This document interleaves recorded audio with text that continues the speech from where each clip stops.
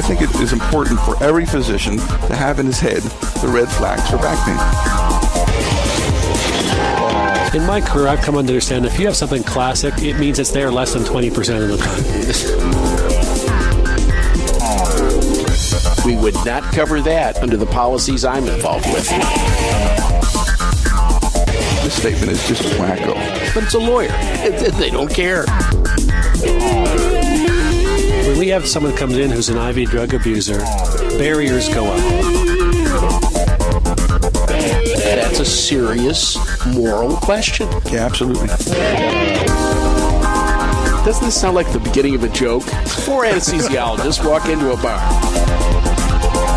This is fraud. This is fraud. Ooh, not good.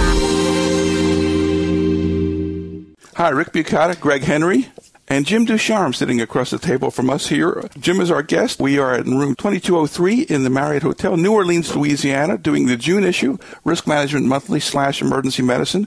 And we've taken the opportunity to invite Jim to participate because he's one of our faculty for the Emergency Medical Abstracts course, which we have done for the last 20 or some years. Let me tell you a little bit about Jim. Jim is a Canadian. But we will not hold that against him. No, but he speaks a different language. So if during the tape he says things like, good goal there, eh? It's all right. It's okay. Actually, I met Jim when he was a resident in emergency medicine at the University of Southern California. We allow exchange students from foreign countries to come into the United States to take the residency in emergency medicine. A northern wetback is what he really was. Yeah. And so Jim came in and did his residency there and excelled. Jim, were you the only resident who was fired by Gail Anderson? Yes, I can claim that fame. You were fired a number of times. At least twice. At least twice. Yes. Congratulations. That is a very unusual part of your CV. But you never actually were fired. You were just threatened to be fired. That's right. I never had to leave the premises. There you go. Jim has been in academic emergency medicine for many years. He was a director at St. John's in New Brunswick, which was affiliated with, where was that? Dalhousie University. And Jim is currently professor of medicine at McMaster University. And recently, about a year ago, it changed jobs and now is the medical vice president? Yes. For medical services of MedEmerge, which is a large Canadian contract staffing group where Jim is basically making sure everybody's medicine is on top of their game. And he's also the editor of the Canadian Journal of Emergency Medicine, which is, I think, a very nice journal. We abstract it routinely. Rick, do you realize we had Jim Roberts last month? We've got Jim Ducharme this month. You and I are not worthy. We are not worthy, sir. We are in the presence of greatness. That is true. Presence of greatness. And he's a native speaker of French, so that he has no problem understanding what they're saying here in New Orleans, because they've got all that laissez this, that, and that down here. Very difficult to understand. I got you. Okay. So let's go into this month's issue. We have been requested to focus on something that has been a growing problem. Jim basically has a substantial experience in terms of the Canadian history of this disorder and, in fact, serves as an expert witness in one of these cases. I won't tell you what the case is just yet. Greg, give us the case. All right. What we've got is a 72-year-old gentleman, unfortunately he is also deaf, presents to an emergency department with an unusual chief complaint, back pain. Back pain, myalgias, malaise, and a low-grade fever. He is diagnosed as having the flu, whatever that is, and is sent home and is given some sort of mild pain medication and shuffled out the door. Now, if this sounds like the usual kind of case you see in the emergency department, I suppose I see about 10 of these a shift. And it is always interesting to me to see the diagnosis of the flu. I don't think doctors know what the flu really is. Now, his back pain increases. He gets worse. He has some mild neurological findings, sent back to the hospital, and they do admit him. Unfortunately, he is admitted to a service which for some reason is not exactly aggressive about working this problem up. 2 days later, they do an MRI. And what do you think they find? Well, as you might imagine, it's 2 days later, the MRI, and now, of course, he's paralyzed from the waist down, can't control his urine, and, of course, they find a spinal epidural abscess. This is a nasty one, that's for sure. The man is deaf. more difficult to get a history, more easily make certain assumptions. You don't want to write every question down. That's just another back pain with the flu. And we don't know from the story that we have here whether there was anything else to sort of set people off, to make them think about other things. But if you haven't seen a case that presents exactly like this in the emergency department, you're not an emergency physician. This is a typical run-of-the-mill case. This case was found on the internet, and it was put up there by a plaintiff's attorney. This plaintiff's attorney summarizes this case and advises lawyers of the things that they should be aware of in these cases, and advises lawyers to look at, this is what the defense is going to say, here's how you counter them. So we're taking a look at this from this point of view of a plaintiff's attorney, because this plaintiff's attorney, in fact, in this case, obviously was successful. Well, that's obviously the height of science. But I think what you have to remember is, if he successfully litigated this case and produced some dollars, there are going to be other attorneys around the country who are interested in producing the exact same result. So we ought to know what's going to be said and what's going on out there. Yeah, you might not agree with all of these points that this person's going to make, but he's alerting his colleagues to how to attack these cases. And what he claims to be the standard of care, et cetera, those are going to be very contestable. And clearly, he's going to overstate what everybody ought to know and do in routine back pain cases. Well, don't keep us in suspense, Rick. Tell us what he suggests. Well, number one, he says this is a rare diagnosis. He says something like 1 in 10,000 hospital admissions is done for this diagnosis. And, Jim, you mentioned there were 32 cases. But in the last couple of years in Canada, there's been a heightened awareness of this, and medical legally, physicians are being made aware that there's been roughly 30 cases diagnosed in Canada in the last 2 years. In a country of 34 million people. Yes. So we're looking at, this is truly the 1 in a million case. And was any of these litigated? I mean, I got to believe a substantial subset of these. Well, I'm personally aware of at least 5 that have been litigated of those 32 cases. Wow. That basically sends a really strong message. And so this plaintiff attorney advises his colleagues, yes, it's a rare case. And that will be one of the assertions of the defense attorney. Well, it's so rare. How do you expect our doctor to make the diagnosis? But on the other end, he said this is a catastrophic case. This man is now paralyzed for the rest of his life and in a wheelchair. So that although it's rare, physicians still have a responsibility to be aware of this diagnosis and make this diagnosis. Rarity is not in and of itself a defense, but it depends on where in the course of the disease you actually encounter the patient. Rarity in someone who's sitting there with an inability to pee and weak legs, rarity doesn't get you off the hot seat on that case. Without other symptoms, this is a stretch. This is a tough diagnosis to make. He says that physicians are required to be aware of this diagnosis and consider it, especially when pain begins suddenly, and I don't, frankly, believe that that's the case. Yeah, and I'd take exception to that, One of the biggest problems with spinal epidural abscess is it's so insidious in its presentation.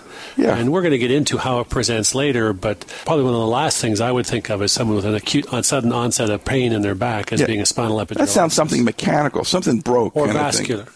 So basically, he asserts that, which I think we all kind of would dispute, that suddenness is kind of the part of the essential elements of the diagnosis here. I think that would be extremely rare. I guess I've never seen that case.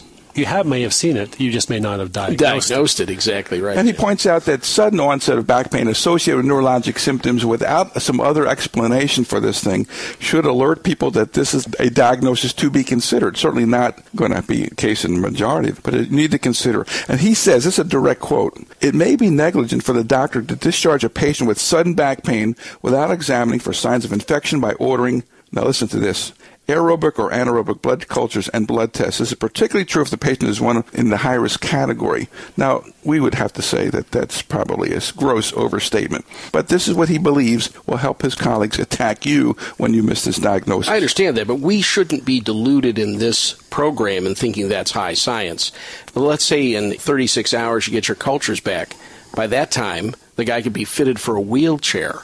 I mean, if you seriously consider this as the diagnosis, why would you be concerned about what the cultures would show 2 days down the road? Yeah, I probably have not even put this in my notes because This statement is just wacko. Right, it's wacko. Yeah, but it's a lawyer. They don't care. Here's another quote he made. The standard of care requires a prompt referral to an infectious disease specialist, neurologist, or neurosurgeon. Any delay in making a referral may be the basis for a malpractice suit. Well, in the case that he had, delay of making the diagnosis was.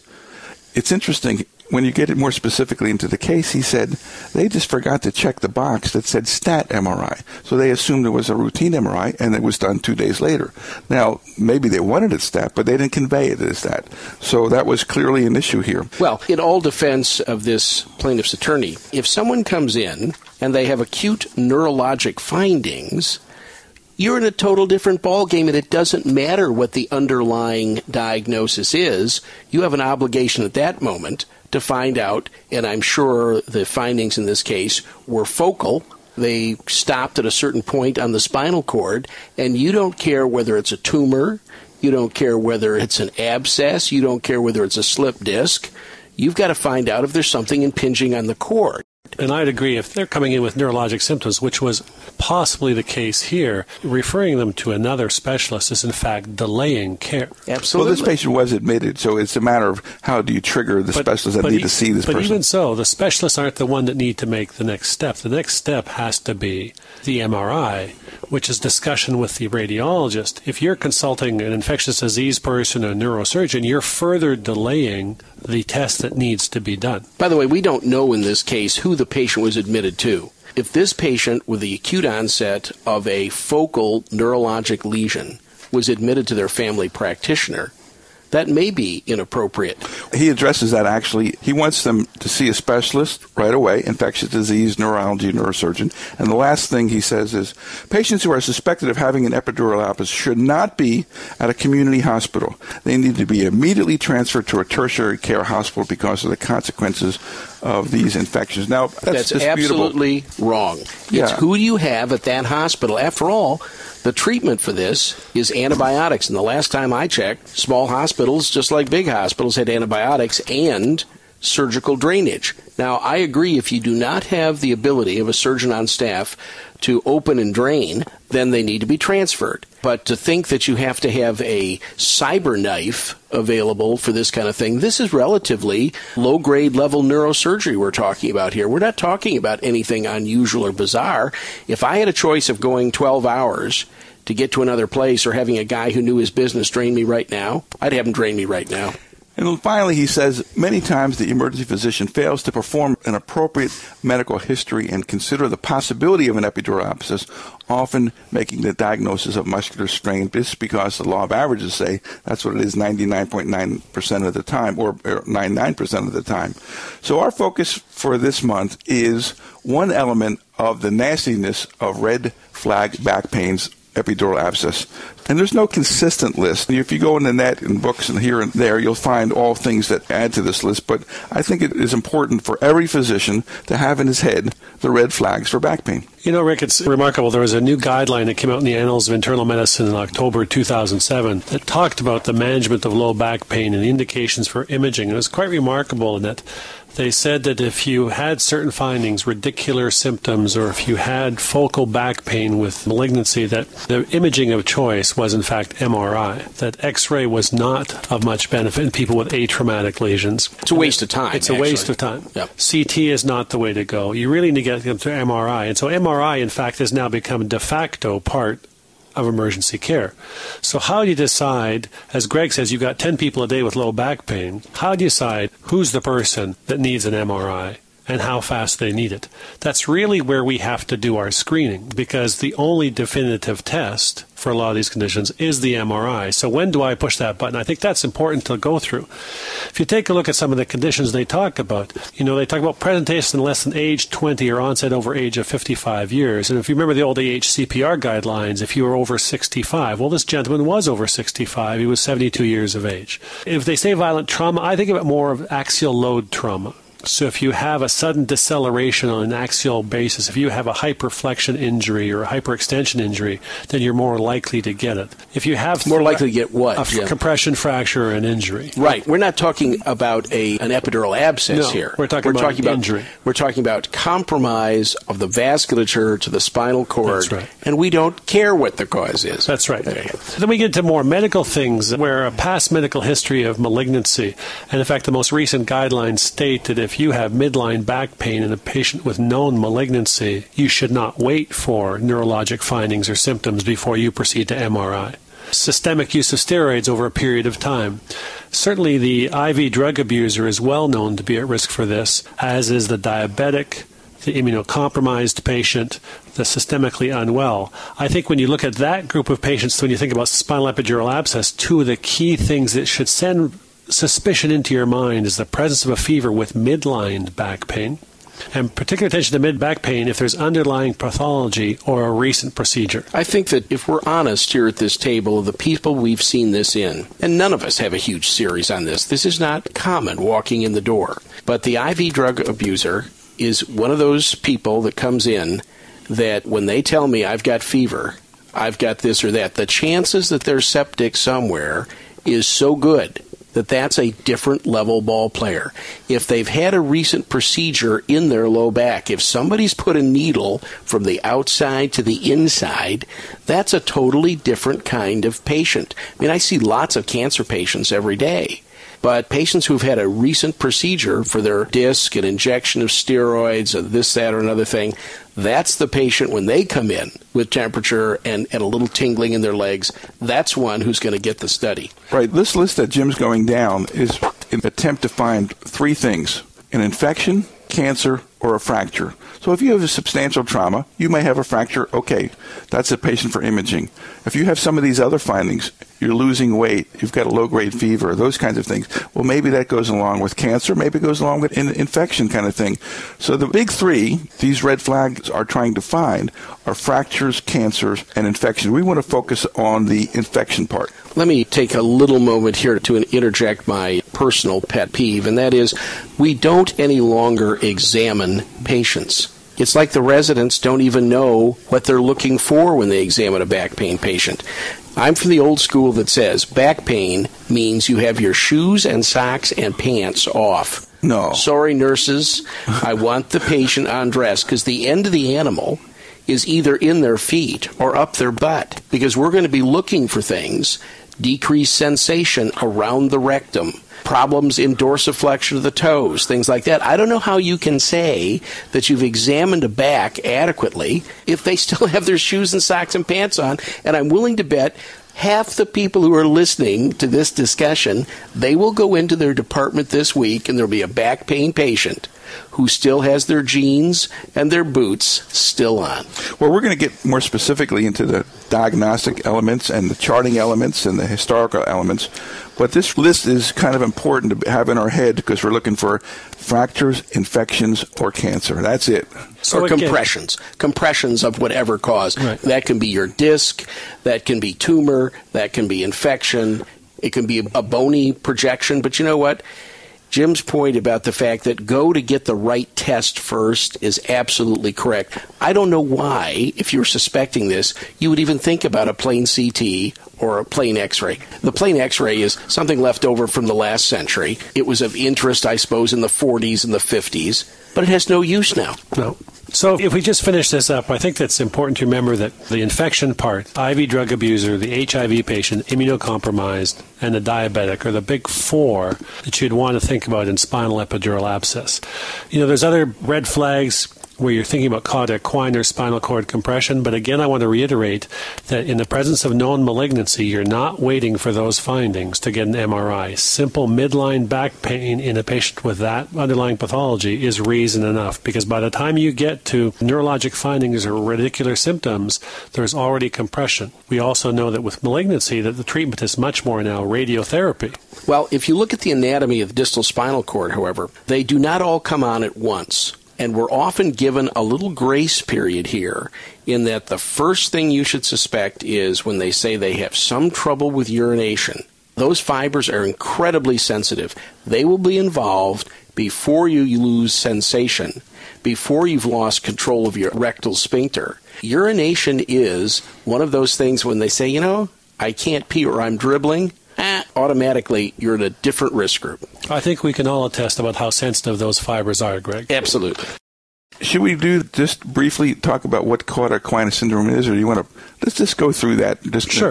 in a minute? So cauda equina is difficulty with urination and micturition, loss of anal sphincter tone or fecal incontinence, some type of saddle anesthesia, basically the area you'd sit on if you were on a saddle. But one of the things that's really remarkable is that you can have differing levels of anesthesia on either leg. So you could have motor symptoms on one side, sensory symptoms on the other. You may not quite have the same findings from one leg to the other. It may be more dense in the foot on one side.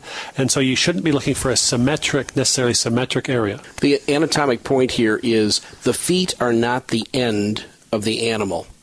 Mammals, the end of their spinal cord fibers are up their butt. So just because they still have ankle jerks are S1, S2. And because they have dorsiflexion of the great toe, that's L5. There you go back into that history and physical exam. Yeah, I'm sorry about this, Rick. But people will think because they have sensation in their feet, they've got to be normal. No, the best thing you can do is scratch near the anus and look for an anal wink. Just remember that old... like you want a date kind of thing? Well, rhyme there. Rick, we're in New Orleans now. What happens in New Orleans stays in New Orleans. Go ahead. But just remember, S234 keeps the feces off the floor. Right.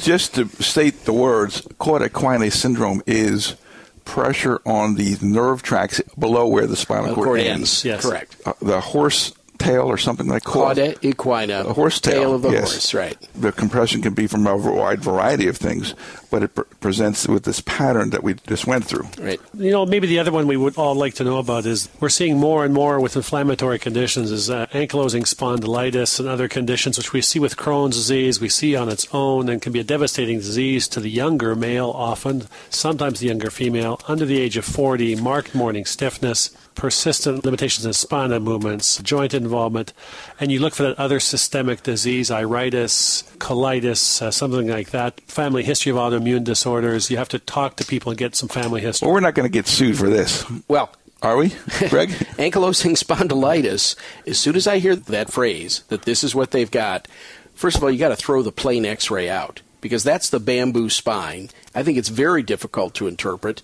And if they had sudden onset back pain in somebody with ankylosing spondylitis, I want to look pretty carefully at that. And again, the only study of choice in that situation is the MRI. And if you don't have one at your hospital, you don't have somebody read it, perfectly reasonable to transfer that patient to a patient. Yeah, well, you all have them, but they shut down at 5 o'clock. Yeah, that's it's not right. Community hospitals, it's like MRI after hours. What are you kidding? Yeah. And see, I don't understand that because the radiologist doesn't have to do it. A tech does it. We could send the film anywhere you want in the world to have it read. Does it really matter whether a guy in India or a guy in Australia is reading that film as long as they're good? Oh, so that brings up the question, does your hospital have an MRI tech available 24/7 to do these studies? Because obviously you cannot be waiting till let's do it tomorrow morning. All I'm saying is if you don't have it available, you have to be honest about that. You can't go into the patient and say, by the way, you're just going to have to piss on yourself for the next 8 hours or 12 hours till we get a tech in here. That, to me, necessitates you making a phone call.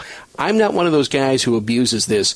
I don't think emergency docs should be asking for MRIs on simple things that can wait. This is a different level problem. And I think even in Canada, where we have a lot less MRIs than the United States, if you're in a community hospital where you don't have an MRI, it's become clear in the last 5 years that there are 2 or 3 acute conditions that emergency physicians have to be able to recognize and use an MRI for. And therefore, whether you're in a hospital with a machine like this or not, you have to know that you have to get your patient to that machine.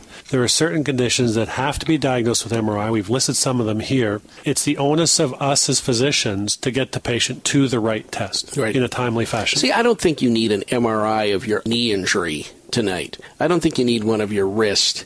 I don't think you need any of those things. When you've got tissue which is so easily compromised by lack of oxygen, i.e. neurotissue, if it was my family member, and that was the suspected diagnosis. I want it done now. You're not going to get much sympathy saying, well, we didn't want to call the tech in kind of thing. No, the last time I checked, by the way, the hospital gets paid to do these procedures quite handsomely.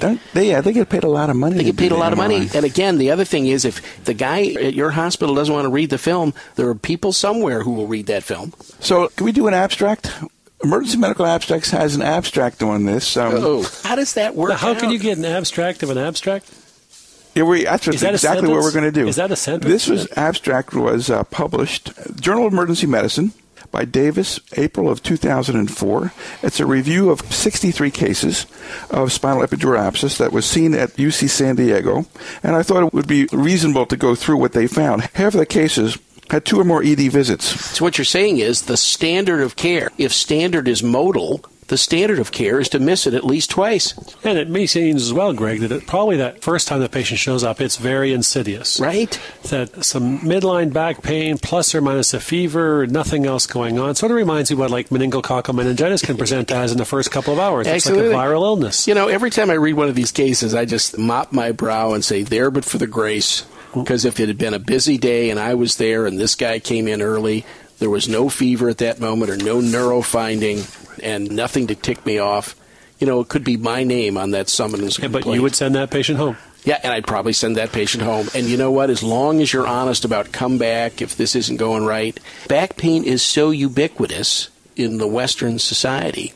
I don't think Canada is any different than the United States in that. No, low back pain is everywhere. 35 to 45% of the public will have back pain at some point in their life. That's right. It's like headache. 70% of adults will have a major headache at some time in their career, and that's just the way it is. Let me tell you what else they said. Residual neurologic deficits are more common, 45%, when the diagnosis is delayed versus when it is made initially, 13%. So that is a kind of connecting the dots, not good. And I think that's important, Rick. I think it's important that every one of us realize that if we're waiting for neurologic findings, we're already dooming the patient to persistent morbidity. If there's reasonable reason to believe that this may be the underlying disease. Right. But no one here is suggesting that everybody with low back pain get a stat MRI. But if a drug shooter comes in and says, I got central back pain, I've had some chills for a couple days, I'd do an MRI on them. Because if you can get it before, clearly the outcomes are much better if you can, before they get to neurologic By the way, findings. the reason we operate is not to reverse the symptoms, because they reverse poorly. What it is to stop the progression of the symptoms.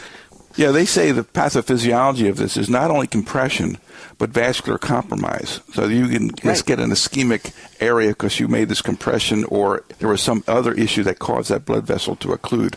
The classic triad of back pain, fever, and neurologic deficits. How often did that occur? 8% of the cases. Right.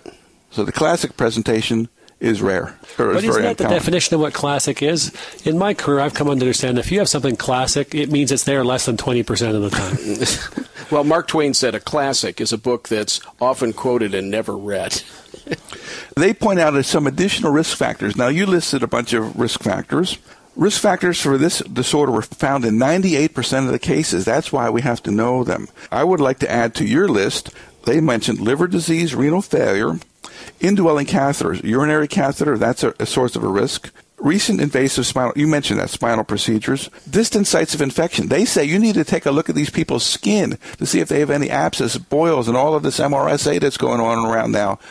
You have to take a look. Well, holy, that means that those people ought to be undressed. And examined. Yes, and examined. What a concept. You might have to take a look at their back and chest and see you got any signs of infection. Because this thing comes from someplace. Number needed to treat for spinal pain and risk factors. How many MRIs do you need to do to pick up one case?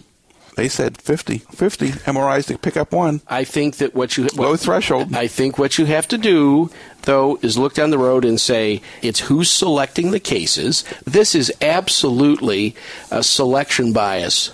It's where you are. It's what you do. If you're at an inner city hospital where lots of these conditions exist and you're thinking about this more, that may be the case. If you're in Ishpeming, Michigan, and they haven't seen one for 5 years, I bet it's a lot tougher to pick that. And, I can't imagine trying to justify to my radiologist 50 times in a row.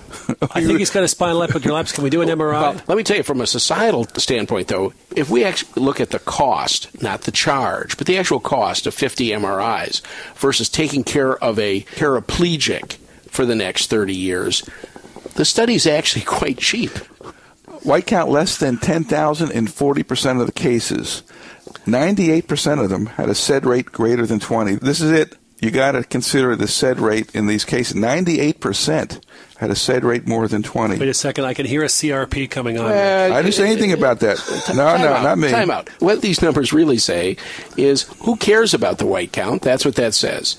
If you've got the history and the physical to go along with it, I don't care if it's normal. What it really says is the SED rate. You're waiting for the SED rate. If I had a guy who had anesthesia near his rectum, I'm not waiting for the SED rate to come back. Well, that's because you have some other hard findings. These are in cases that are very, very subtle. But, Rick, let's take this case we've just discussed. He was first diagnosed having a flu-like syndrome. He already had a fever. So how many people do you think with influenza have an elevated SED rate? That's a good question. I don't know the answer. So in that case, you're talking about false positives for this diagnosis. By the way, how many people with influenza have no cough? This guy had sore muscles. The last time I checked, influenza had other findings going with it. I think the term flu is put down. It's like gastroenteritis. It's the diagnosis of the intellectually destitute. I think it's an important point. You have to have fever, myalgia, and cough. There's no such thing as the stomach flu. You've bastardized the diagnosis here. We say that all the time to patients. Well, you say that all the time. Well, I never say that to patients, but you got the stomach flu. That's going around a lot. There's a lot of that says around. That I say, I give them a copy of Harrison's and say, would you please show me that one in this big book? Just show it to me one place. But I think, again, what we have to take away from this, Rick, is that although it says the SED rate's very sensitive for this, we know it's not going to be specific. And I think we have to, again, look at, once you've got a pattern of symptoms with risk factors we've discussed, there is only one gold standard test. And any other test you order is delaying time to get to the gold standard test. Right. Well, even I, Mr. Tester, have acknowledged that it is routine to not make this diagnosis on the first visit. In fact, 75% in totality of the cases are delayed in terms of their diagnosis. So that means these people are fairly down the road when a SED rate is ultimately ordered. So the real question is if I do a SED rate on the first visit of these cases, will it be 98% sensitive or not? And the answer is probably not. We don't know that. I don't think anybody's got a series on that. So that's what these guys from UC Santa or whatever found. So let's go on. There's another good article talking about this in November 9th, 2006, issue of the New England Journal. I just wanted to bring up 3 points that they brought up, Rick. The first one they say is regarding pitfalls is be careful to order imaging studies of the correct area. And I think that's essential. In fact, I remember that the patient I was involved with actually had a CT of a specific area of their neck, but not all of their neck. And you have to remember that you have to examine the patient. There's that phrase again, Greg. That'll never fly. Palpate for spinal tenderness and ascertain the level of deficit if present. Patients with altered level of consciousness dementia may need a good neurologic exam. The lower extremities and sphincter tone to suggest a diagnosis. And I think that's important because some of the people we're talking about at risk, diabetics, HIV patients, drug abusers, elderly people may well have an altered level of consciousness that can mask things even further. And finally, and I can't stress this enough, you have no idea in these patients when the compression is going to start and end up in neurologic deficit. And that deficit is going to aggravate, and as Greg says, is going to persist if it's not treated. So you have to understand the clock's running, and rapid access to antibiotics and getting that MRI done. So what you're saying is time is anal sphincter muscle. Time is tone. Time is tone. Is tone. I like that. That's very good. Okay, now given what we know, what are the elements of a decent documentation regarding these cases? Well, I think you have to have a general statement of the health of the patient. If we're looking at a 17-year-old cheerleader who's just pulled her back in practice, that's totally different than a 42-year-old down-and-out druggie who's got track marks on their arm. So there ought to be some statement. That's why we do things like review of systems. That's why we look at past medical illness. As soon as it says this gentleman is receiving a series of injections for his chronic low back pain. We see that a lot now. People who are going to the pain management clinics, getting these injections. More and more interventions in pain clinics. More and more interventions, and I think that you need to know the general animal who you're dealing with. If they have underlying liver disease, if they have underlying infections, if they're on immunosuppressive drugs, that's a different person. But you know, Greg, you bring that up about this whole idea of know the person you're dealing with. I think it works both ways. When we have someone comes in who's an IV drug abuser, barriers go up. You immediately say, oh, I don't want to deal with this guy, IV drug abuser. Pain seeker, and medication drug seeker. Can we just get him It's out a of hot button. It's a hot button. See, when an asthma patient comes in, you don't say, oh, another damn oxygen seeker. Right. Okay. But what you do say is another drug seeker. You know what? My history of this is those guys, because they stick enough stuff into them that's weird, that's unusual, that's been produced in a spoon someplace, they can have bad things.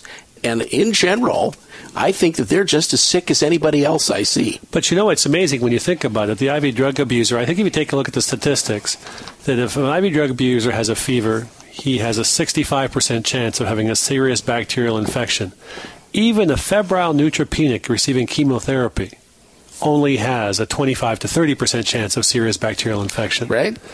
So these people are much greater risk, but because they hit one of our hot buttons and we don't like to deal with them, we have to be careful to recognize that they're influencing our behavior, and we have to put it aside to deal with them objectively. Absolutely. I think what you have to do is take a deep breath and say, you know what, I'm not going to let their background interfere with reasonable, objective medical care.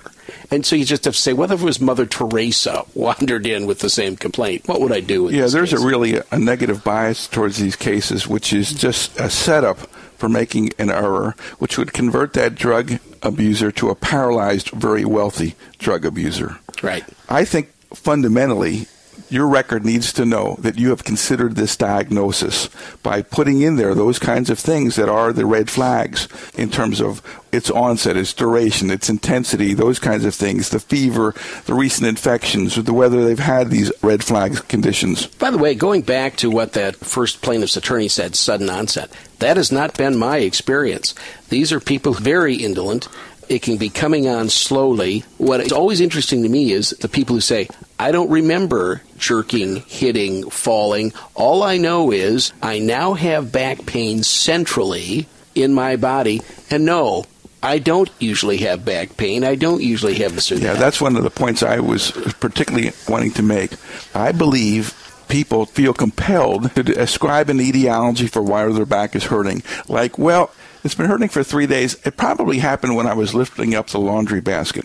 Well, did you notice it happening immediately? No, not really, but that probably had something to do with it. Right. That is going to lead you down the garden path to an error because, in fact, they are just speculating what might have been the cause, but they can't nail it by any stretch of the imagination. If you're going to look at that chart, too, you've got to examine something.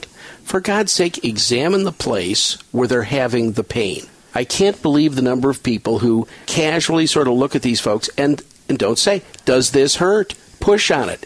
If it's warm, if it's red, if it's central, that isn't what most of my back pain patients have. Those are odd findings. I think it's useful to say afebrile, no warmth, no point tenderness, this sort of thing. You know what? I think that leads us in certain directions. That kind of defensive charting on the chart is extremely helpful if we have to defend it. But Greg, you talk about that, and most of our mechanical back pains don't have midline tenderness. It's right? paraspinal. Paraspinal tenderness. Exactly. And, you think about the things that can give you midline tenderness. Well, we talk about it in trauma patients. Right. We talk about it when we're concerned about discitis. We currently talk about spinal epidural abscess. We talk about it in a lot of conditions, compression fractures of the spine. So, in fact, we were basically already saying that people with midline pain are already defining themselves as perhaps someone we should be looking more carefully at. Oh, absolutely. Some of the other things that are just pro forma in my mind, and I can't tell you the number of times I look at charts and they haven't checked it. You have checked the distal feet. You've checked the reflexes. You've looked to see if there's sensation between the thighs and around the rectum. You don't have to do a rectal on everybody. That's a misnomer. All you have to do is if you scratch the skin and the anus winks, if the muscle moves, you know enough. Now, if it doesn't do that, then a rectal exam would be a reasonable thing to do. But most people, if you scratch that skin, will get a movement or a sensation and will tighten the sphincter down, and you can watch that. To me, that's good indication that those fibers are working well.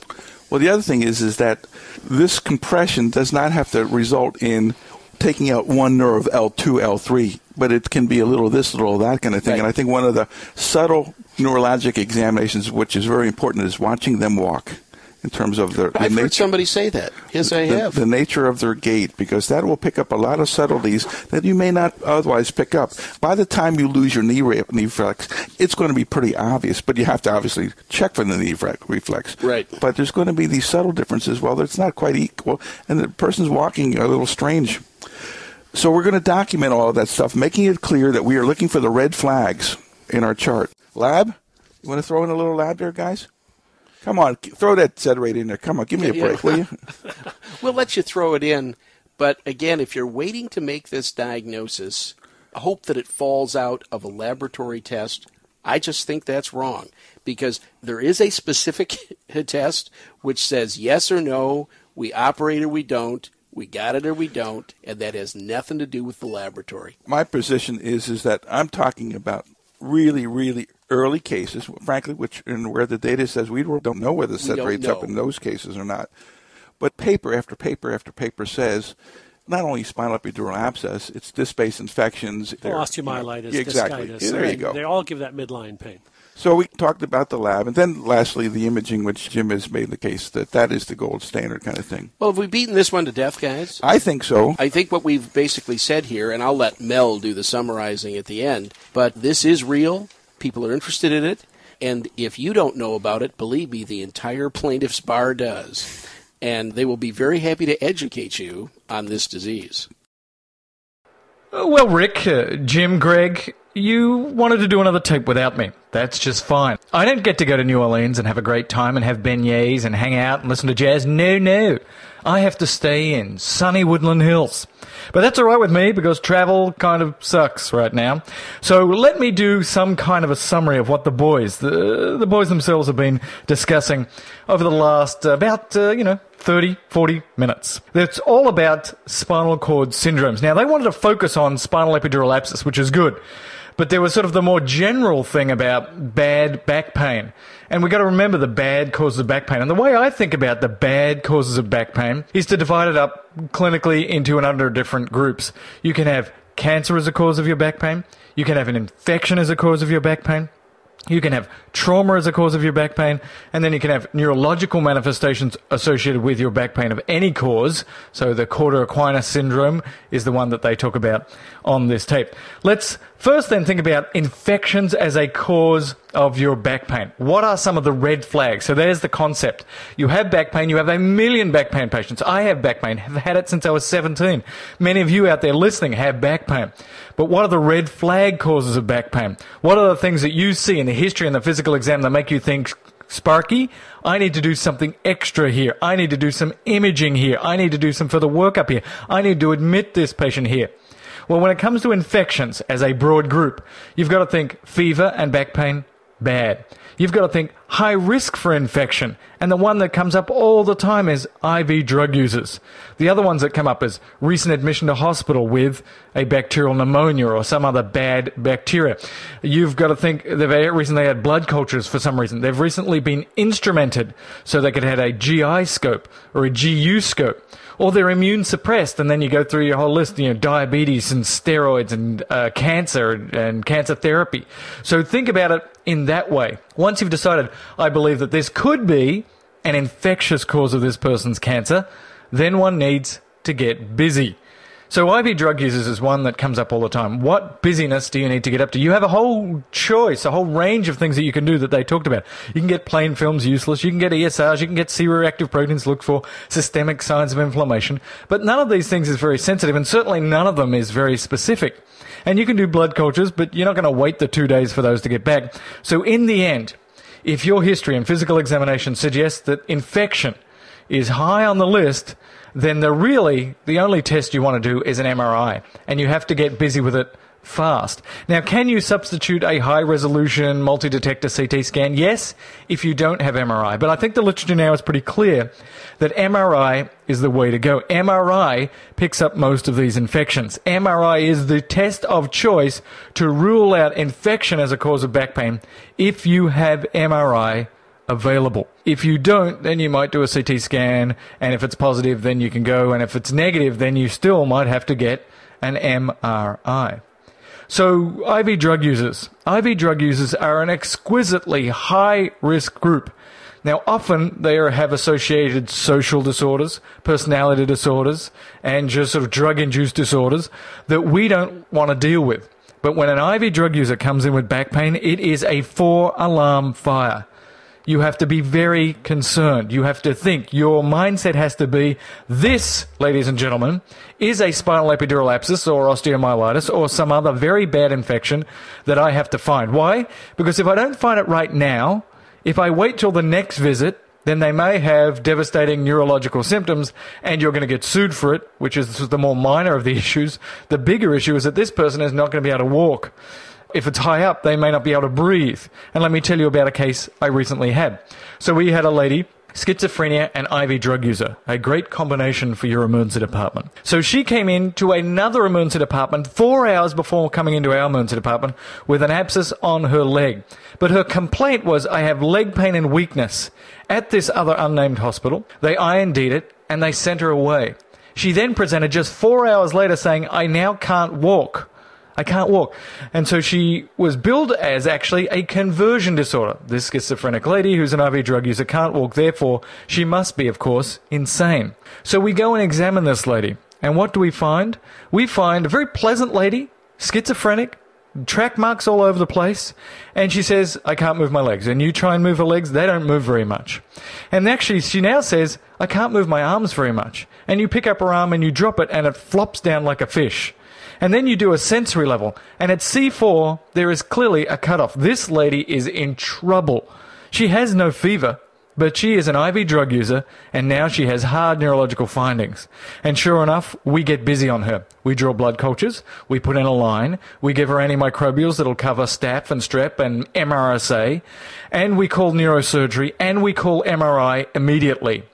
And then it plays out. We have basically decided clinically she has a spinal epidural abscess. She gets her MRI, and sure enough, she has an epidural abscess that goes from C4 all the way down to about her mid-thoracic level and even further than that. She gets redlined to the OR, and she has surgery, and she has no improvement in her neurological findings, and that's the important point.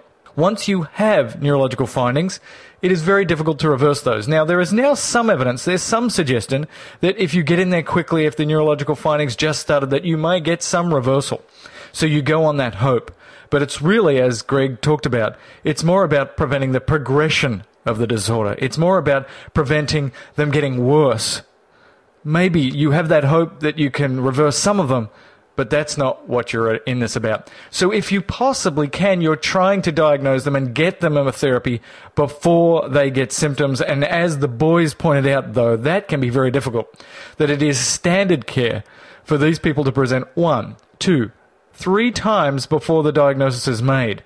Any idiot, even I, can make the diagnosis when I have the person in front of me and they can't move their legs and arms.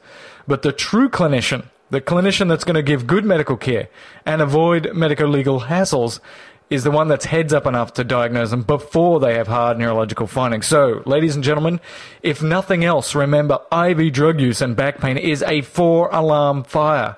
You have to get busy. And Greg also suggested, MRI is not inexpensive, but how much do these lawsuits go for when we miss it? And the answer is between $1 and many millions of dollars. You can buy a lot of MRIs for that. What is the appropriate rate of MRIs that are negative in this circumstance? It may be 10, 50, 100. It may be 1,000 before you really are wasting cash. Now, I don't suggest that you do MRIs in all of these people. In everybody that comes in with back pain, clearly that is silliness. But when they have one of these red flags, we've talked about the infection red flags, it is time to get busy. If you believe they have it, put a line in, draw blood cultures, give antimicrobials, Vanc and Gent and anything else you can think of at the time, call neurosurgery, get the MRI going right now, document very well, and try and expedite this care to the OR. If they have the disorder, they need to get to the OR fast. Now, the other causes of back pain that they went over is cancer as a cause of back pain. So if you have cancer and back pain, again, you must presume that the cancer is causing the back pain. Now, unlike an infection, spinal epidural abscess, you have a little bit more time, if they don't have neurological findings, to work out exactly what's going on. So you have time, and in this case, MRI is a great test, but CT is also very good. What you're looking for is metastases to the back that are causing pain, but you also obviously want to do a very good neurological exam. You want to make sure that the cancer is not pressing on the cord, producing a neurological syndrome. If there is a neurological syndrome, that's obviously very bad. But cancer plus back pain equals badness. Is it a 4-alarm fire, or it's about a 3.5 alarm fire? Make sure they don't have neurological findings. If they have neurological findings, okay, get busy. If they don't have neurological findings, then you can work them up. Again, as I say, CT or MRI is very good. What are the red flags that suggest that cancer is causing this back pain? Well, by far the easiest and the best one is a history of cancer, even a remote history of cancer. So they had breast cancer 10 years ago. Now they have back pain. Presume that the cancer is now in their back. Other things to think about is weight loss, night sweats, family history of cancer, elderly. All of these are very concerning that the cancer is in their back. The B symptoms in particular, I'm losing weight, I've got night sweats. Other causes of back pain to think about, trauma. Now, a trauma is usually pretty easy. I got hit by a car that was doing 70 miles an hour and now I have back pain. Okay, I can make that diagnosis, I can get the x-rays and I can get busy. But also remember the one group of patients that we tend to forget about, or it's easier to miss, fractures, and that's the elderly and those with spinal osteoporosis. So an elderly woman falls over and trips and lands on her butt, then she may have multiple fractures from that. Whereas a young, healthy person falls and lands on their butt, they have a sore butt. So the elderly with osteoporosis. So trauma is a cause of back pain. Minor trauma in some people can cause fractures. And then there's the spinal cord syndromes. There's the cauda equina syndrome. And they went over this very well in the lecture. And the spinal cord syndromes, and what does cauda equina syndrome looks like? It starts with, according to Richard Deo, who is really the legend when it comes to back pain. And again, they summarized it very well. It's urinary symptoms are the first thing. So I can't hold my water, or I've got dribbling. So overflow, or retention, or incontinence. So if they've got back pain plus urinary symptoms, 4-alarm fire. There's pressure on the end of the cord. Get busy. If they've got back pain and they're pooping themselves, 4-alarm fire. Get busy. MRI. We need a neurosurgeon right now. They've got back pain and they've got some subtle anesthesia or a change in sensation around where you sit on a bicycle, 4-alarm fire. Time to get busy. Time to get an MRI. If they've got back pain and lateralizing neurological symptoms, we don't worry so much about this. If they've got a little foot drop, if they've got some sensory changes in one foot, this is not such a big deal. But it's the patients who have central cord-like syndromes. Now, I say lateralizing symptoms, neurological symptoms are not such a big deal, except in high-risk patients, obviously. So if somebody has a radiculopathy with no other risk factors and they got a little change in sensation of foot, you say, that sucks. You probably got a compression on the nerve root and we'll get you an outpatient workup. But if that person has a history of cancer, if that person has some red flags for infection, well, get busy. Get extremely busy, because that may be the beginning of some manifestations that are lateral, which may also turn out to be central later on. So it really gets trumped by their other risk factors. If they have lateralizing symptoms, but they have high-risk features, if they have red flags, just get busy anyway. It's only the low-risk patient, the person like me who comes in with some sensory loss in their foot, that you say, look, you've got no other risk factors, we'll work you up as an outpatient. I hope that's all clear. I thought they did a fantastic job of this. I thought they also brought up the points that were very well taken, that you're going to miss these, unfortunately. These people who present particularly with infections, and that was the big sort of focus of this discussion, people with infections will often present indolent. They will not have a fever. They won't have many risk factors, or the risk factors will be hard to find. You'll do a good physical examination and there'll be no symptoms there. There'll be no signs there. And yet they will come back 2 days later and they will have it. You cannot beat yourself up about this. All you can do is do the right thing, do a good history, do a good physical, document it well. These people every now and then are going to sneak up and bite you. Now, they say some numbers that it's really rare, and what I really found useful was what Greg said. Just because a disorder is rare doesn't necessarily mean that that is a defense for you in court. It's only if it's rare and it presented subtly that it's going to help you out. If it's rare and it presents classically, they can't walk, then sending somebody home who can't walk is not going to help you just because it's a rare disorder. So think about the red flags. Think about infection and all the things that that looks like. Think about cancer. Think about fractures. Think about neurological symptoms. There are more, but that's sort of a nice, tidy way to go over these. And there are some recent reviews that will be in the summary that were talked about on the tape. So, ladies and gentlemen, this is Mel Herbert summarizing on behalf of Greg Henry, Jim Ducharme, and Richard Bucata on this very, very important cause of back pain. The focus was on infections. The focus was on spinal epidural abscesses. Very bad disease. Try and pick it up early. Okay, moving on. To tell the truth, potential liability for concealing physician impairment. This is a great article. It was published in the Journal of Clinical Anesthesia by Brian Liang, who is an MD, PhD, JD. He needs a life. He's in serious need of a life. Yeah, listen, if you want to read this paper yourself, it was in volume 19 of page 638. It is 2007, very recent article. Let me just summarize this case. This is about anesthesiologists. 4 anesthesiologists had the contract to do anesthesia at a hospital. Doesn't this sound like the beginning of a joke? 4 anesthesiologists walk into a bar. Go ahead.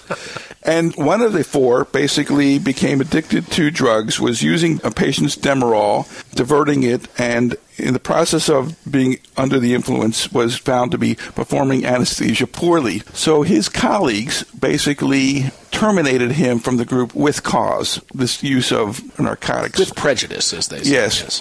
He then goes and gets a job with a locums tenens group and is working at another hospital. In the process of their credentialing, 2 of his former colleagues write letters to the credentialing organization in the hospital saying that this physician was excellent, never making any reference to the fact that he was terminated or the issue of why he was terminated. And they knew or should have known that he was terminated for cause. Yes, ultimately there was a lawsuit because at the second hospital where this anesthesiologist was working, a woman was having a tubal ligation and she died as a result of an anesthesia accident.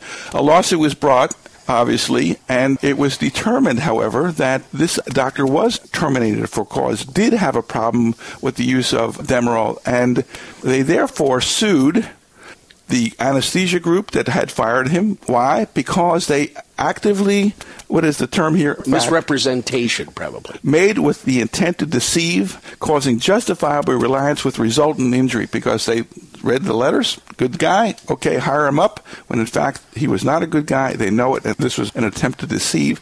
When the $8 million award took place, the anesthesia group, where the 2 doctors wrote the positive letters, plus the hospital that anesthesia was initially working at, were sued, and that they paid half the $8 million settlement because the hospital dragged its feet in terms of letting the other hospital know what had transpired with that doctor. And I'll tell you what, it'd be unlikely that the anesthesiologist's malpractice insurance would cover that. This is fraud. This is fraud. This is what they call an intentional act. And that's not what we sell insurance for. As somebody who writes these policies, let me tell you, we would not cover that under the policies I'm involved with. They'd pay that out of their own pocket. But wouldn't there have to be at some point, physician is released with cause, in this case from substance abuse? Isn't it routine, Greg, that the licensing bureau of that state would be advised of such a condition? You're supposed to. In the state of Michigan, if there's an action taken about privileges at a hospital or physician, you're supposed to notify the Board of Licensure that an action has been taken against a license. So if we have a physician who's, let's say, being monitored for drugs, lots of things, changes in attitude, depression, let's say they've been suicidal, all these other sorts of things, that is supposed to go to the Board of Medicine in that state so that they can follow this and see what's going on. The fact that they didn't notify the board may also be a violation. It'd be interesting to know whether the hospital was aware of this, because the hospital has an independent obligation, if they have a physician who has termination or privileges restricted, to notify the state. Right, because for that physician to have any chance of getting back into good graces, his licensing bureau has to make sure that there's been proper recuperation and supervision of cases and that the physician has recovered from this illness. Monitoring, exactly right. And I think this is an evil case on multiple levels. The first one is, remember the old line about when first we practice to deceive? Passing this guy off so that be a good guy, don't say anything rude, don't say anything bad. That is not often the best policy. You don't have to slander or slam anyone, but to pass him off as high quality, that we didn't have problems, probably is both morally and ethically wrong. In fact, if you don't like what's being said about someone, when you get the letter, you can always decline giving a letter of endorsement. You can say, I don't feel I can give this sort of endorsement. Believe me, that kind of phrase sends all the message that needs to be sent. I just sort of wonder, I'd like to look at the hierarchical system that is medicine, and if there's an impaired physician, the nurses being in a position in the hierarchy, being unwilling to advise someone of their concerns about a physician, or another physician saying, geez, I don't want to point the finger. It makes me raise the question is, just like in suspected child abuse, where the person who's raising the possibility, can they in some way be considered protected if they bring forward the possibility for fear of lawsuit against themselves? I think it would be very difficult if they go through the correct process at the hospital and say, I can't convict you of anything. I'm raising the issue that requires, from a medical staff standpoint, proper investigation of X or Y. If a nurse does that, she is protected. Basically, if they fired a nurse for legitimately raising an issue like that, that would be triple damages sort of thing. That would not go well. This was a very well done article.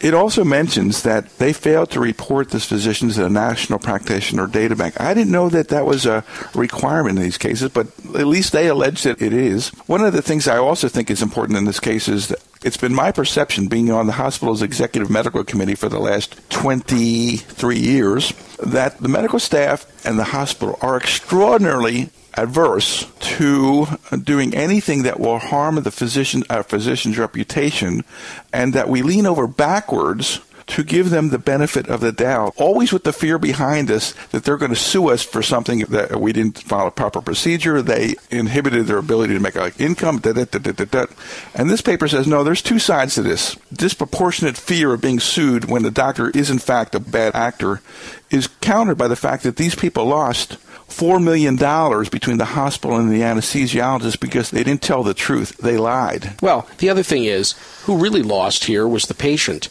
The hospital lost $8 million. Well, the two of them together lost $8 million. That family lost their mother. Would you take $8 million for your This mother? article also brings up the point that the impaired physician is not getting a break here because he's not being identified, put into diversion, his practices in an attempt to be salvaged, et cetera, et cetera, et cetera. So now that he's killed this person, he's done. Yeah. His career is over. Well, there's a summary. It could have been There's a summary here, and that is you can get sued for doing either one. So do what's right, and then let the thing come out. I'd much rather be sued for telling the truth and giving someone a little bit of grief than covering this up. I think the docs who wrote false letters of recommendation, they have to live not only with the loss of the money, but their actions were approximately related to the death of a patient. That's a serious moral question. Yeah, absolutely. So I think we've gotten that point covered. Let's do some letters, Greg. Okay. Greg, you've got a letter. Yeah, it's mailbag time. Mel, Greg, Rick, and today Jim. There have been several instances where a dictation was lost or somehow not done, and then the chart was needed by legal counsel. Woohoo, not good. At this point, the emergency department physician is asked to redictate the chart, but now there is little or no recollection of the case. Boy, do I know it. I mean, anybody who's honest, who's listening to this, has walked out of the room and can't remember in 30 seconds whether it's the right hand or the left hand. So don't tell me you remember a month ago that they had a split-second sound. His question is, how should we go about dictating this type of chart, and how does it affect the physician's liability if a lawsuit follows? I find it hard to defend myself if I can't even remember the case. And this is sent to us by a loyal listener, Tony Abdullah. Thanks, Tony. And he's in Cincinnati, Ohio. Gentlemen, what do you think we ought to do here? I did see this when it was emailed to us, and I was going to say, Greg, what do you think? Well, let me tell you. Because I have no idea what to do here. You can't lie. You can't remember. This comes up all the time. You're the expert, man. It comes up all the time, and I think what we have to understand is charts will occasionally slip through. Somebody's been admitted and a chart gets processed and we haven't dictated it at that moment in time. You know, when that comes back to the box, this is what I do. First of all, the nurse's notes usually save my butt in this case if they've taken really good notes themselves. But what I put on that chart every time is patient seen on such and such a date. This is a late entry dictation, and I put that right on the chart because the last thing I want to do is be involved in fraud. I do not want to even put out the hint or the idea that I'm doing it contemporaneously with the visit. But this guy says, I can't remember. Well, I got nothing to say. What you ought to say is, this is my recollection of the case. By looking at the notes that are here and my discharge instructions, this is what I can remember. And you know what? If that's all you can remember, don't make it up. I agree. I've had some charts without any dictation, just handwritten notes, and a chart gets through the system. The patient's been admitted for 3-4 months, goes to long-term care, and then the medical record says, Jim, you haven't written a note on the admission. And I look at the chart, scratch my head, and I have no qualms putting the date I'm writing it down. I have no recollection of this case. Nursing notes say patient presented with this, but I cannot remember events and signing mine. I have no independent recollection. This is what the notes say at this point in time. I have no reason to disagree with that. But there's one nice thing about honesty. All you can say is, I forgot. And what are they going to say? I mean, when you honestly see 20,000 patients over the next 5 years, if you think you can actually bring up their names, all the things they've got. I watched a very interesting examination of a physician once where he's talking about a case that he saw, and the plaintiff's counsel had actually gotten the names of other patients he'd seen that day. So he said to the doctor, Doctor, you remember Mrs. So-and-so? Oh, completely. He said, give me the name of any other patient you saw that day. Just one. That's all I want. In fact, just give me some of the other diagnoses you saw that day if you can't think of any other names. Understand, memory is a complex process, and if you think you can bring all that stuff back up, I just think you're wrong. And I think we see that every day when the nurses do their I remember Mrs. Jones, the little old lady who's lying on her back with her wrinkles and her white hair, who looks like every other little old lady with white hair and wrinkles. Exactly. And they say, she's been here 5 times in the last 2 months, and you flip through the old record, and she wasn't here for 3 years. Right. Exactly. And I think that if you're trying to make something what you believe is your memory, all you're doing is making a mistake. So, Tony, get those charts. Try and stop them from getting through the system before you dictate them. If they get through, date it. Time it, tell what the problem is, and what you honestly can remember. Because if it comes to you giving a deposition, they will unseam you from knave to chops if they catch that you sort of invented or made things up. Guys, we have a letter from Laura Grisbach. Laura is the Director of Risk Management Quality at Beta Health Pro. Yes, we know her. The company that happens to insure my group in Another bad decision on their part. God, if they only knew. Yeah. But in any case, we were talking a tape or two ago about how do you convey in some kind of record that the department at the time that an incident occurred was just out of control. There were 15 ambulances arrived from the hemophiliac bus accident kind of thing. This was going on, that was going on. And she made a couple of suggestions. One, she talked about the logbook. They can go to the logbook, which we all keep, and see 5 ambulances came in with this period of time. They can see the diagnosis of the patients who were admitted. You had 1 cardiac arrest, you had 1 septic shock, etc., etc. So that logbook, which is clearly subpoenable, can help paint the story of what the heck was going on. Because we talked about, do you really want to put that in the charts, that a patient that, I really can't do a good job on this patient because I just got 5 ambulances and there's nobody answering the call list for the surgeons, etc., etc. You don't say that you can't do a good job. No, obviously. But what you say is, if there is a delay because of X, Y, or Z. I had a situation where I had 7 patients in a row to go to the CAT scan. You know what? You can only do so much. And I want something there that I can remember on that chart, what was happening that night. Because, you and I have sort of an internal clock mechanism in us. When we see that things are taking way too long or there's a backup or a problem, you know what? Let's be honest about a couple of these things. I think that we can defend honesty. What you can't defend is, I don't know, I have no idea. Yeah. Isn't it true, doctor, that most of your patients get to the CT scanner in 40 minutes? 90% of them? Yeah. Well, how come Mrs. Smith didn't get there? Well, that may not be the way things were that night. So Laura says about the logbook, that may be a come to your rescue. Right. But it also may nail you, too, because why didn't you call the backup doctor? And, doctor, you are seeming clearly overwhelmed. Are you trying to protect the other doctor from having to come in on Thanksgiving evening? Number 2 is she suggests that many EDs have shift reports in which the ED charge nurse maintains a log and makes notes of significant events occurring throughout the shift, such as periods when all the resources were overwhelmed, instances when a nurse was removed from the department for a significant period of time to monitor a critical patient in the X-ray department, or patients requiring 2-to-1 care, et cetera, 2 nurses to 1 patient kind of thing. She says these forms are not 1157 protected, so it's another way if you have such a thing, although obviously we don't do that. Some people do. It may help you, but I can also see where it may hurt you. Well, you got 5 registry nurses, 2 of them called in sick, and you're working short-staffed. You can't get. I mean, I think that I take a look in Canada. We have the Canadian Triage and Acuity Scale, and it says that 85% of our level 2 patients are supposed to be seen by the physician within 15 minutes of arrival. That must be the national joke, isn't it? Well, it puts a standard up that if you don't see them in that time, and there's consequences. For example, thrombolysis for an acute MI is supposed to happen within 30 minutes. Well, if you're not seeing your patients before 15 minutes, you can't thrombolyse them by 30. Right. And there can be consequences as a result of you failing to meet those conditions. For you to try and write in the chart, well, it was busy, doesn't seem to justify legally why you weren't taking care of that patient well. It's more of a system issue. It's not your issue, but for you to write something in the chart, I don't see how you could ever write something in the chart that would justify why you're not taking good care of a particular patient. Well, it depends on how we define good care, because the standard of care is not what is done.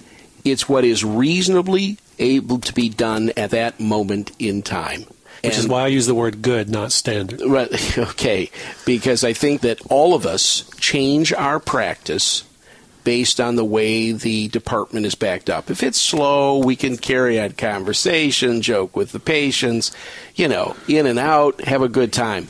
There's no question that you will modify the examination you're doing and modify how you're getting tests going, things like that. When you call attendings may be modified by how the department is running. Clearly, one night a few months ago, I called one of the general surgeons and said, I've got this 12-inch laceration on an arm, stuff like that. She said, well, I never come in to sew that up. I said, every other bed is full, and I'm doing a spinal tap of this, of that, of that. Can I get you to come in and do it? She said, yeah. She came in and she did it for me. You know what? Do I usually do those? Yep. I can't know at every moment of the day or night what's coming in. Let me put you in the spot. Yeah. Where would you stand on this idea of having a formal shift report as documented in some kind of logbook or something like that? Where do you stand? I would not be against that as long as people were taught correctly how to chart in that. But in most cases, I think it would actually help us. But what we did, something along those lines, was that Peter Vicello came up with this proposal to get people out of your emergency department. Well, when we were in St. John, New Brunswick, we developed a calculation of what percentage we were over of full occupancy, and that was done every 2 hours. So you could have days where you're at 180%, 220%, 300% occupancy, and that's done every 2 hours, and those are kept as a log. That explains exactly what's going on in your emergency department very clearly, because it relates ICU patients, people in the waiting room, admitted patients, and that's a one-pager that you could use very easily to describe exactly your situation. Another approach. I mean, if we step back from looking at this up close, the micro approach, and look at the macro approach, in both Canada and the United States, we've got a crisis coming. And the longer we let it go without addressing the crisis, the bigger the crash is going to be. How about another one from Ellsberg Clark, our mutual friend, you remember Ellsberg USC from graduate, USC? and amateur photographer. No, he's not amateur. I mean, he is now commercially doing pictures. Is he? Yes, he is. Yeah, Ellsberg is a friend of all of us. Ellsberg, I think, honestly, this is a slam dunk.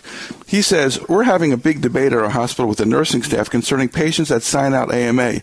Some patients, i.e. fast-track patients, are given the AMA form by the nurses because they are waiting too long and they want to leave. The form is not being signed by the emergency physician. It occurs mostly in the fast-track, not so much in the main side where the more acute patients are.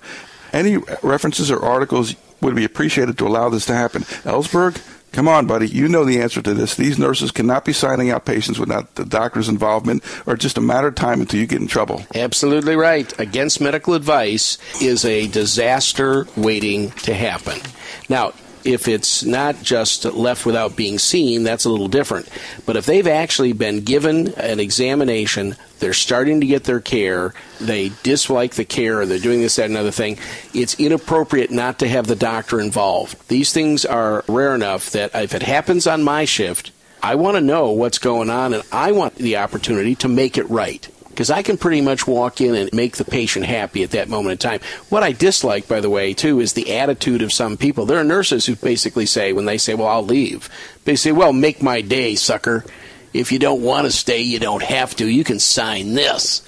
But that's what I don't want. We have to remember, Greg, as we all know, that just because a patient refuses a treatment doesn't mean that that's a binary answer. Well, then leave if you don't get it. Well, that's right. We have beaten this topic into the ground. Yeah, we have. I think we should focus on this narrow part here. Can nurses do this unilaterally? The answer is absolutely, positively no. No. They've been in the department. They've been examined. The doc, at least give him the courtesy of letting him try and rescue this situation. Here's one. I just had a discussion with the head of a group in the Pacific Northwest. They sound honestly like an exemplary group. They have all kinds of bonuses for good citizenship. And one of the things that they want to include in this process is they have a process at their hospital where any kind of thing that goes wrong in any kind of way, whether it results in any kind of harm or not, is reported into this central repository. Whether a drug dose is delayed, whether a doctor wrote on the wrong chart. You write on the wrong chart, that's a mistake. Even though you fix it, that's a mistake. So it can be very, very minor kinds of things, as well as some things with consequence. This group wants to know, can we take that information from the hospital and bring it into our group to use it as part of our assessment of these doctors in terms of bonuses, this, that, and the other thing. And I specifically indicated that we would ask you about that, although my impression of this was I would leave that stuff at the hospital. That is private information. It is the hospital's information. It is not discoverable in the hospital's environment. But as soon as you pull that out into your private corporation to talk about physician behavior, I think you make it all discoverable, and I wouldn't touch that with a 10-foot pole. Now, I hope you agree with me, Greg, because that's what I told him. Well, this varies state by state. State of Nevada, nothing's protected. State of Michigan, a fair number of things are protected. But the point you make is well done. Unless this is a part of the organized quality assurance program run through the hospital, you run the risk that would either be discoverable or admissible at the time of trial. And if the hospital is running this, if they're doing it through an organized structure and an organized committee system, I think that's fine. If there's somebody who's casually going in and looking at these things, I think the plaintiff would probably bring some sort of action to say, you know what, we ought to be able to casually look at these things too. You don't have a program here. You don't have a way of implementing this. What is this? You doing this as a hobby doctor? Is this casual? The other thing is, so is this doctor looking at other names of other patients and all that sort of thing? There's potential HIPAA problems here as well. It needs to be done in a formalized structure, and they should probably have hospital counsel just check this out and make sure it's okay. I don't think they should do it, period. Stay away. There are a lot of other they shouldn't things. Take it out of the hospital. But if it's going to be done and you're going to review what the hospital have said, it ought to be in a quality assurance structure, which is protected by law in the state of Washington. Okay, Greg, we got a couple minutes left at most. What about the wine of the month? Oh, wine of the month. Carrying on a theme which we have been talking about, the fact that the dollar has fallen against the euro to the point of unbelievability, we are going back again to a California wine. One of my favorite California vineyards is Duckhorn. I think they produce fantastic wine. Unfortunately, at the upper end of the scale, duck corn is expensive. Their 90 plus in the Parker ratings are near $100 a bottle. That's a lot of money. Here's the golden nugget here. Duckhorn Vineyards 2006 Sauvignon Blanc, $25. $25 for what is rated by Parker and his people 90 or above. You know what? $25, that's not bad for a great wine from a great vineyard. Duckhorn. Buy it. You'll like it. Greg, thanks very much. Jim, I want to thank you for your participation. I thought your comments were right on and very, very helpful. We'll talk with you next month. Bye for now. Bye-bye. Bye-bye.